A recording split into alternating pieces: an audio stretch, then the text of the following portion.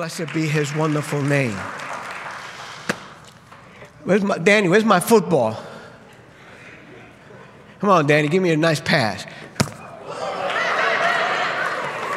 That's a strong arm. It is football season. We have already begun camp. And I want to make sure that all of my Bears fans don't get all this worked up thinking that this is going to be the year, because it's not. I don't want your love for the Bears to be worse than the pandemic and give you keep you hopeless. But I do want to talk to you about something that every single one of us, beginning with the speaker, needs to be reminded of today. One of the Bears, I would probably say their greatest adversary would be who? The Packers, the Green Bay Packers, up there in Green Bay, Wisconsin. Now, most Packer fans know that way back when, there was a coach for the Packers who is considered one of the greatest coaches in football history. His name is Vince Lombardi. He was a great, great coach. And every new season, he would begin training camp by lifting up the football and telling his players, "This is a football." Now think about that for a moment. He is talking to professionals. He is talking to people who have played football for years and years. Some are veterans on the team. And yet every single year, his opening statement at training camp would be, "This is a football." And the reason why he did that is because he believed that mastering the fundamentals was the key to success. And so he began right at the very basic, that this is a football.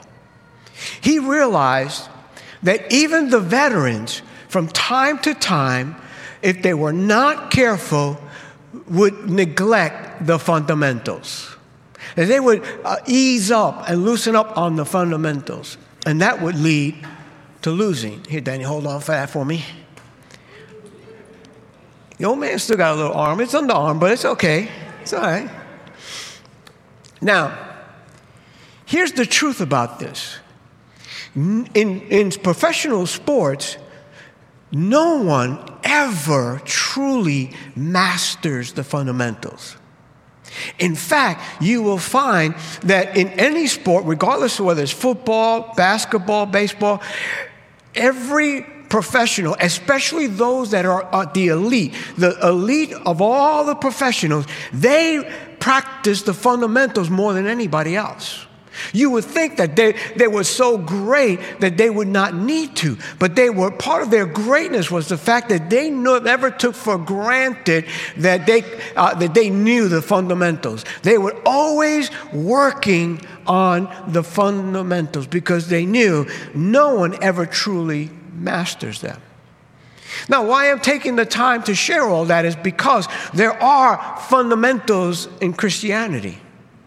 And it's important that you and I understand what those fundamentals are. And the fact of the matter is that no matter who you are, no matter how long you've been serving God, no matter how long you've been on this Christian journey, every single one of us must always be working on the fundamentals, because none of us ever truly masters them.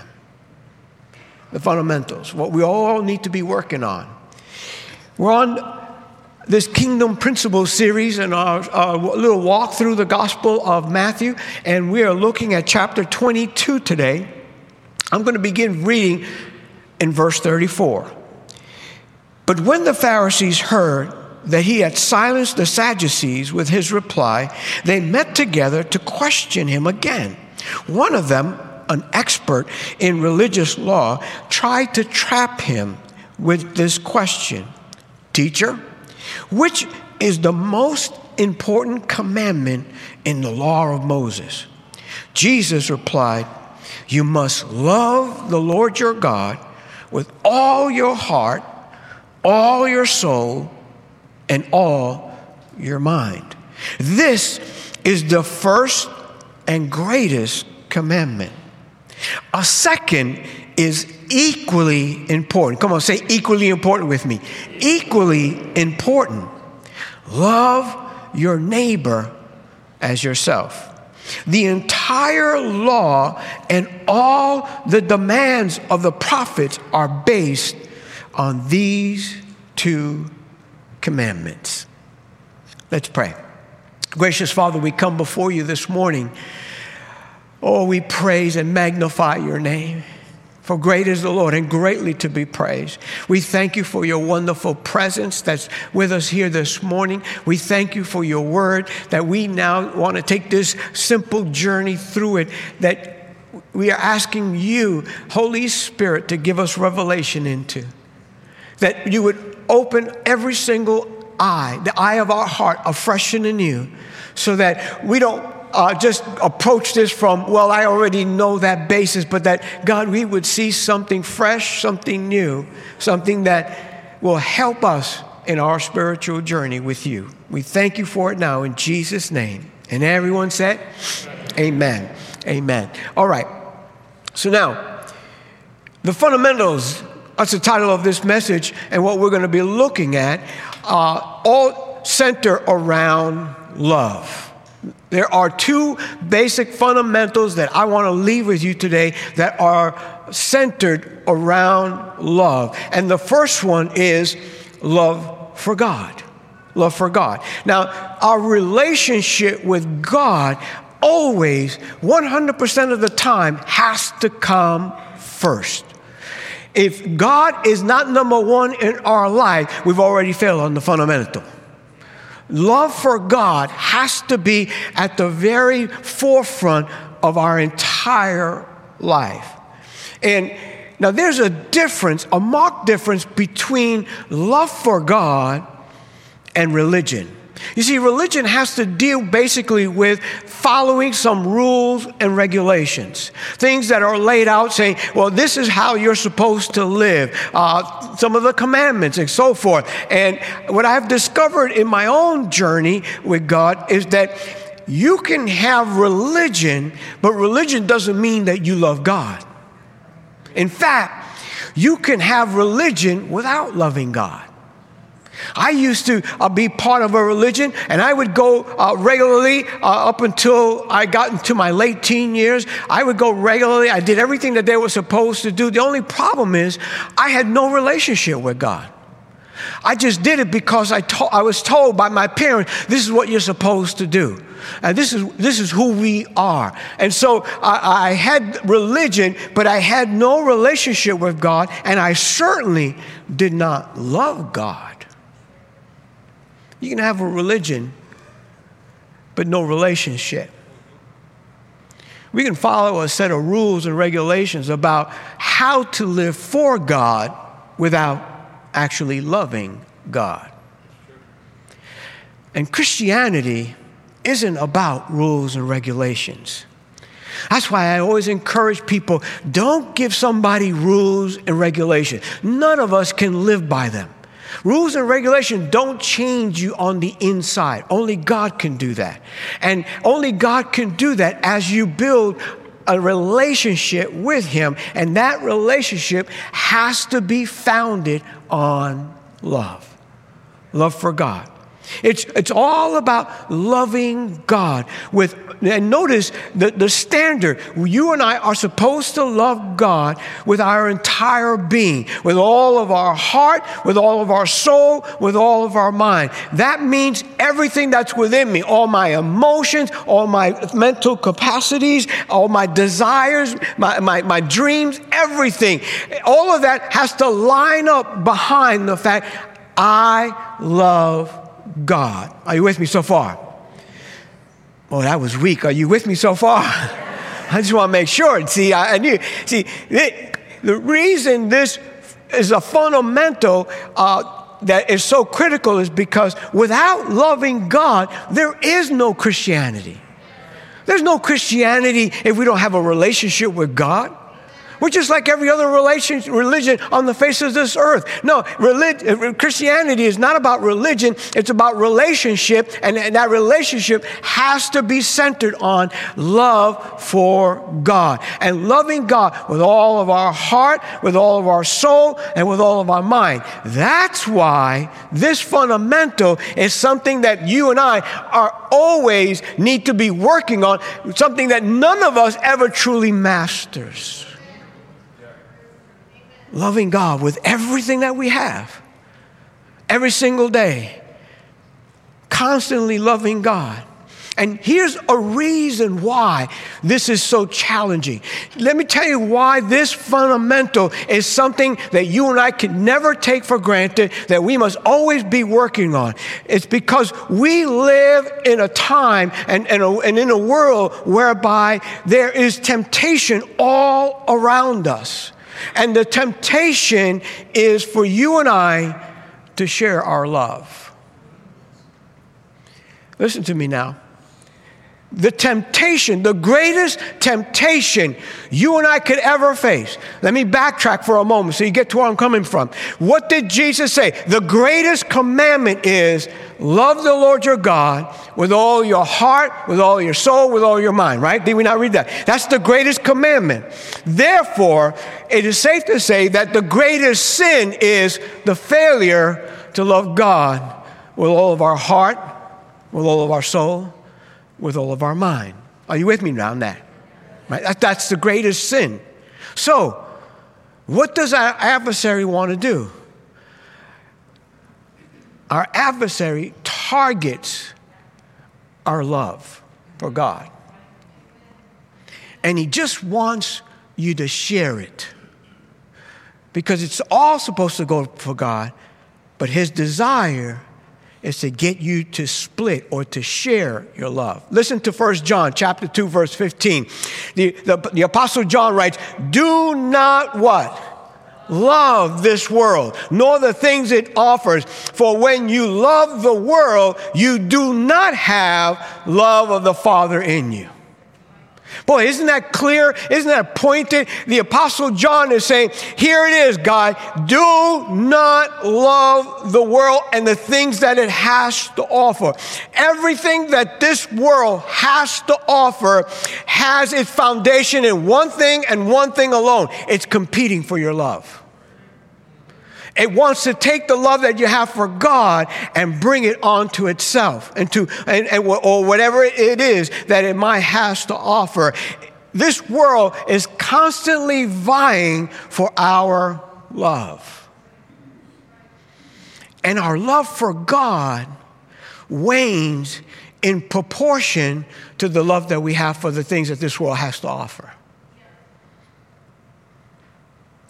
Our love for God wanes in proportion to the love that we have for the things that this world has to offer. The temptation is to be drawn to love money, to love material things, to love careers, to love whatever you can name. Whatever it is that draws our love, it wants to captivate our love so that we fall in love with that thing. Why? Because, see, the enemy knows the more you fall in love with that thing, the less you fall in love with God. You cannot love both of them. The minute you begin to fall in love with this, your love for God starts to wane. Listen to 2 Timothy chapter 4, verse 9 through 10. Do your best to come to me quickly, for Demas, because he what? Loved this world, has deserted me and gone to Thessalonica. Demas was a missionary who was helping Paul on a missionary trip. So here's a Christian. He loves God. He's on a mission trip serving with Paul, ministering the gospel into places where the gospel has not reached. But something happened to Demas's heart. Somewhere along his spiritual journey, the things that this world has to offer started getting in, and it got into the measure that in the middle of a missionary trip, Demas says, I'm out of here. I don't want to serve God anymore. I don't want to do anything anymore. I'm going to Thessalonica. Why? Because I can really get down in Thessalonica. The thing that I love is in Thessalonica. This is no different than you and I. I could be pastoring today and tomorrow gone. And you say, well, what happened to Pastor Carlos? He loved the world. Something from the world got into his heart and grabbed his love to the measure that the thing he thought he would never do, he did. And that is he abandoned God. He abandoned the ministry. All because he started loving something he should have never loved, you see. Ultimately, love for this world will drain your love for God. And ultimately, that means it will cause you to walk away from the things of God. Now, think that this is something critical, important? You bet it is. In fact, listen to this. Jesus, speaking about the end times, what's going to happen in the world and what's going to go on just prior to the return of the Lord that we were singing about earlier. Listen in Matthew chapter 24, verse 12. Jesus said, sin will be rampant everywhere, and the love of many will go cold. That means prior to the Lord's return, in this life, sin is going to be rampant, which means we ought not to be surprised of the increase of wickedness. The increase of wickedness in this world only signifies that Jesus is drawing near. The return of the Lord is nearer now than it's ever been before. Why? Because there's been an increase of wickedness now, unlike we've never seen before. But Jesus did also state this, that because of that increase, because of sin's increase, it will have an impact in the church. What kind of impact? The love of most will grow cold. The love of many will grow cold. Do you know you could be in church regularly every week and still have a cold heart toward God? Oh, yeah. We can sing all the right songs. We can lift up our hands, like they say, lift up our hands. We can utter praises to God, and we can do that all with a cold heart toward God.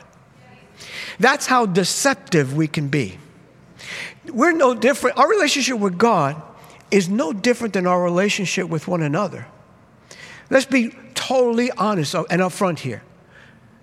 In marriage, you can do everything right and not love your spouse. Yeah, you can do it. You can work your job, bring home the money, work to pay the bills, and do everything you got to do for the household. Be there when you need to be there. You can go through all the motions and not be in love with one another. And sometimes spouses do that for the sake of the children, if I could say that. And our relationship with God is no different. Jesus said, toward the end, right before I come back, the love of many is going to get cold towards me. As hard as that may seem, let's remind ourselves of one more thing. When the Apostle John was taken up to heaven, and he began to have a conversation with Jesus, and Jesus dictated to John 7 letters that were to go to 7 churches. One of the churches was the church at Ephesus. And this church, which, by the way, historically we believe the pastor of this church was Timothy, who Paul wrote a couple of letters to, who was Paul's protege. Listen to what Jesus had to say about this church. Yet, in Revelation chapter 2, verse 4, yet I hold this against you. You have forsaken the love you had at first. This church had all of the physical attributes. They were doing ministry. They were doing all the things on the outside that seemed right to do as a church. And yet, Jesus was recording something all along. They're doing all of that without loving me. You see, God is not impressed just with activity, because he looks at the heart. He said, what God is after is the motive. Why do you do what you do? And what God had recorded to this church, which, by the way, is also a recording for all of us to remind us, should we do all these activities to reach out in our community and do whatever we can to help people? Absolutely. But what good is all of that if we're not in love with God? Love for God is always our number one priority in life. It's the greatest commandment, to love the Lord your God with all your heart, with all your soul, with all your mind. If we don't guard our heart in loving for God, then it will grow cold, just like Jesus said it would toward the end. That's why we need to guard our hearts this morning, brothers and sisters. We need to recognize this is a fundamental nobody ever fully masters, because there's so many things that are always looking to draw our hearts away. And it might seem minuscule in the beginning, but that's when you really got to guard, because it may seem like it's not a big deal. But the moment you open the door to that little thing becomes big. And before you know it, you can look at yourself back and say, how did I ever get here, God? And we'll be able to say, you got here because of that day that you opened your heart and gave your love to something other than God.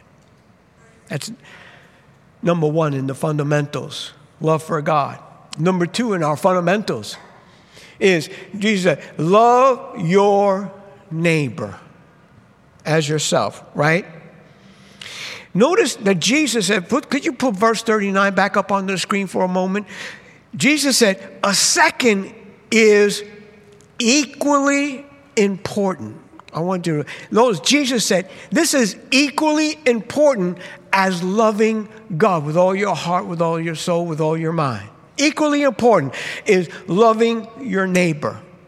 I mean, we don't have time to turn to it, and we won't for right now, but if you read, no, you know what? Let's read it. In John chapter 13, verses 34 and 35, Jesus said this, love for one another is what was going to identify us, you and I, as the character trait of Christianity, right? Let me read that. John chapter 13, verses 34 and 35. So now I am giving you a new commandment. Love each other just as I have loved you. You should love one another, each other. Your love for one another will prove through the world that you are my disciples. Notice, Jesus was very pointed in saying, first of all, I want you to love one another, but here's the measuring stick. You have to love your brother the way I love you. You have to love your sister the way I love you. And, 1 Corinthians 13, love is patient. Love is kind. Love is gentle. Love hopes all things. Love believes all things. Jesus has given us the standard by which we're to love one another. And he said, if you have this kind of love in your midst, that is going to send the message out to everybody else that you are truly my disciples, my followers. Love for one another. Again, this is a fundamental that no one ever truly masters. You don't master it, I don't master it. This is why years later, The same Apostle John who penned this quote of Jesus. Now, in the second letter of John, toward the end of your Bible, you'll find it. In chapter 1, John says this: I am writing to remind you, dear friends, that you should love one another. This is not a new commandment, but one we have had from the beginning. Love means doing what God has commanded us, and He has commanded us to love one another, just as you heard from the beginning. So in other words, John is saying, hey, I want to write to you something, and here's what I want to write to you. I'm not writing to you something new. Oftentimes in Christianity, we get stuck on wanting to find what the latest thing is, what's the new thing God is doing. But God is never doing something new, in the sense that His revelation has already been given to us. And my God, if we could just master this, we'd be all right. But the fact of the matter is, we're always challenged to love one another. I know I'm not the easiest person to love. Just ask my wife. You all heard that, yes, right? That was her, all the way from the back. Yes.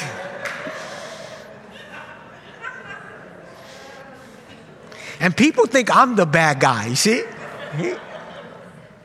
No, I really am. But isn't this the truth? Isn't this always a challenge for us? Because somewhere along the way, you're going to come up to somebody in church that in the natural, you don't like. In the natural, you just don't click. You ever come across somebody like that? Okay, I'll just use me. I have come across people like that. Some of you are sitting right here. In the natural, we're just like, eh. See, it's easy to love somebody that you get along with. That's not a challenge. The challenge comes in when you have to love somebody that you don't get along with, that you don't see eye to eye with. And Jesus said, I want you to love one another the way I have loved you. You see, without love in the church, it's pointless to gather. I didn't say that. The Apostle Paul said it in 1 Corinthians chapter 13, verse 3. He says, if I gave everything I have to the poor and even sacrificed my body, I could boast about it. But if I didn't love others, I would have gained what? Nothing. See, you can do all the things you can do. You can be involved in so many ministries, but if in the end, the reason why you're in ministry isn't because you love the people of God, then you've just wasted your time. You've gained nothing. You say, well, yeah, but I'm involved because I love God. You cannot love God, the Bible says, if you don't love your brother or your sister. If we profess to love God, then we must love one another. Because Jesus said, this commandment is equally as important as loving God. Somebody once told me, Pastor, I love God. It's the people of God I can't stand. It's true. Somebody told me that. And I told that person, you have a real major problem because you're deceived. You cannot love God, the Bible says, whom you haven't seen, if you can't love the person that God has saved and God lives in, who you can see. You see. Those are not my words. It's the Bible's words. And there are times that we believe, we fall into this trap. I can give all my love to God. I don't have to give my love to anybody else. I don't have to be involved in anybody else's life. I don't have to do anything. I can just chill. Me and God. Me and God. Well, if you don't love your neighbor, then have you not broken the second greatest commandment? The one that Jesus said is equally as important as the first one? You see, this is a fundamental that none of us ever truly masters. Because just when you think you love everybody, here he comes into your life. Brother Snobby. And Brother Snobby starts letting you know and puts you in your place. And you're like, who does this snobby person think they are? I don't need you. And all of a sudden now, you push aside and don't want anything to do with that person. Can I be, again, super transparent with you? You've known me by now. I don't pull punches. I want to talk straight to you. The thing that grieves me the most in church is when there are people who come to the same church that won't talk to one another. Think about the hypocrisy of that. They sit on each opposite sides of the church. We won't talk to each other. Why? Well, because we got issues. Yeah, you got major issues with you and God first.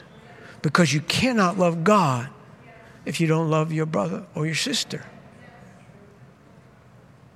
Now, can you take one more? Buckle your seatbelt. Come on, look at your neighbor and say, buckle your seat, bro. The ride's going to get a little bumpy. It's going to get a little bumpy, but it's good for us. Because this love your neighbor as yourself isn't restricted just to the people in church. Matthew chapter 5, verse 43. Jesus said, you have heard the law that says, love your neighbor and hate your enemy. But I say to you, love your what?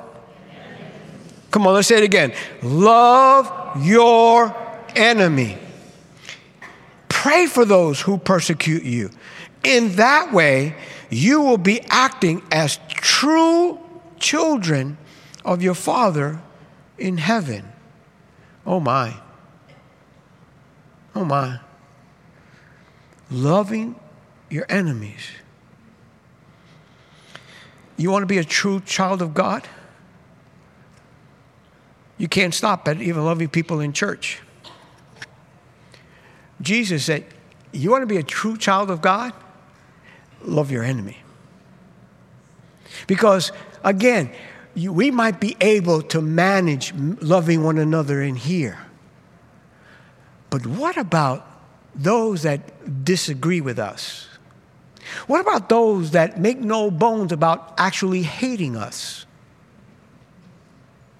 We are living at a time where there is a release of the spirit of anger. There's a release of a spirit of division. And everything is being spewed out, not just in the very forefront of people's lives, but then also through social media. Everybody is angry at somebody for some reason. How it must be grieving God to say, my children who are supposed to be like me, I loved my enemy. And I demonstrated that by dying on the cross for them. You and I, if we really want to call ourselves Christians, we've got to realize these two fundamentals have to be part of our life. We have to be working on these fundamentals. Loving God and loving our neighbor as we love ourselves. Why? Because notice, even Jesus said, that's what makes you a true child of God. That's what really sets you apart from everybody else. Pastor Jason, if you would come, let me give you the kingdom principle for today. It's a simple one, and that is that love must be the core of all relationships. Love has to be the core of our relationship with God. It has to be at the core of our relationship with one another. By the way, it's why in our church, one of our core values is love.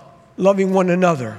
Loving each other as Christ loves us. That's one of our core values. Why? Because we want everybody who comes into this place to experience being loved. This world is starving for love. And we want this to be an atmosphere, a place where people of all things will say, I don't know about that preacher. He wasn't the best. You know, the guy leading the keyboard and the worship and all that, they were good. But man, I felt like I belonged there. They treated me like I was family. I felt loved. Love is the most powerful of all the attributes of God. And here's why. Simply put, 1 John chapter 4, verse 16. God is love. And all who live in love live in God, and God lives in them. We are never more like God than when we love. Especially when we love those that don't love us back. These two fundamentals, I wish we could get to a place where we would all master them. But being transparent this morning, as we ought to be, we all know, beginning with the speaker, we need the power of God flowing in and through our lives to live this way. Because it's not natural to us. It doesn't, none of this comes natural to us. We loving God with all of our heart, with all of our soul, with all of our mind. We need the help of the Holy Spirit, because it's the Holy Spirit that could help us guard our hearts from all of the things that are vying for its attention, for its love. To bring it to our forefront and saying, stay away from that thing. It will draw the love of God away from you. It will wane if you keep going after that. The Holy Spirit will help us with that. It's the Holy Spirit who helps us to love our neighbor as ourselves, whether that neighbor is in church or outside the church. Would you stand with me this morning?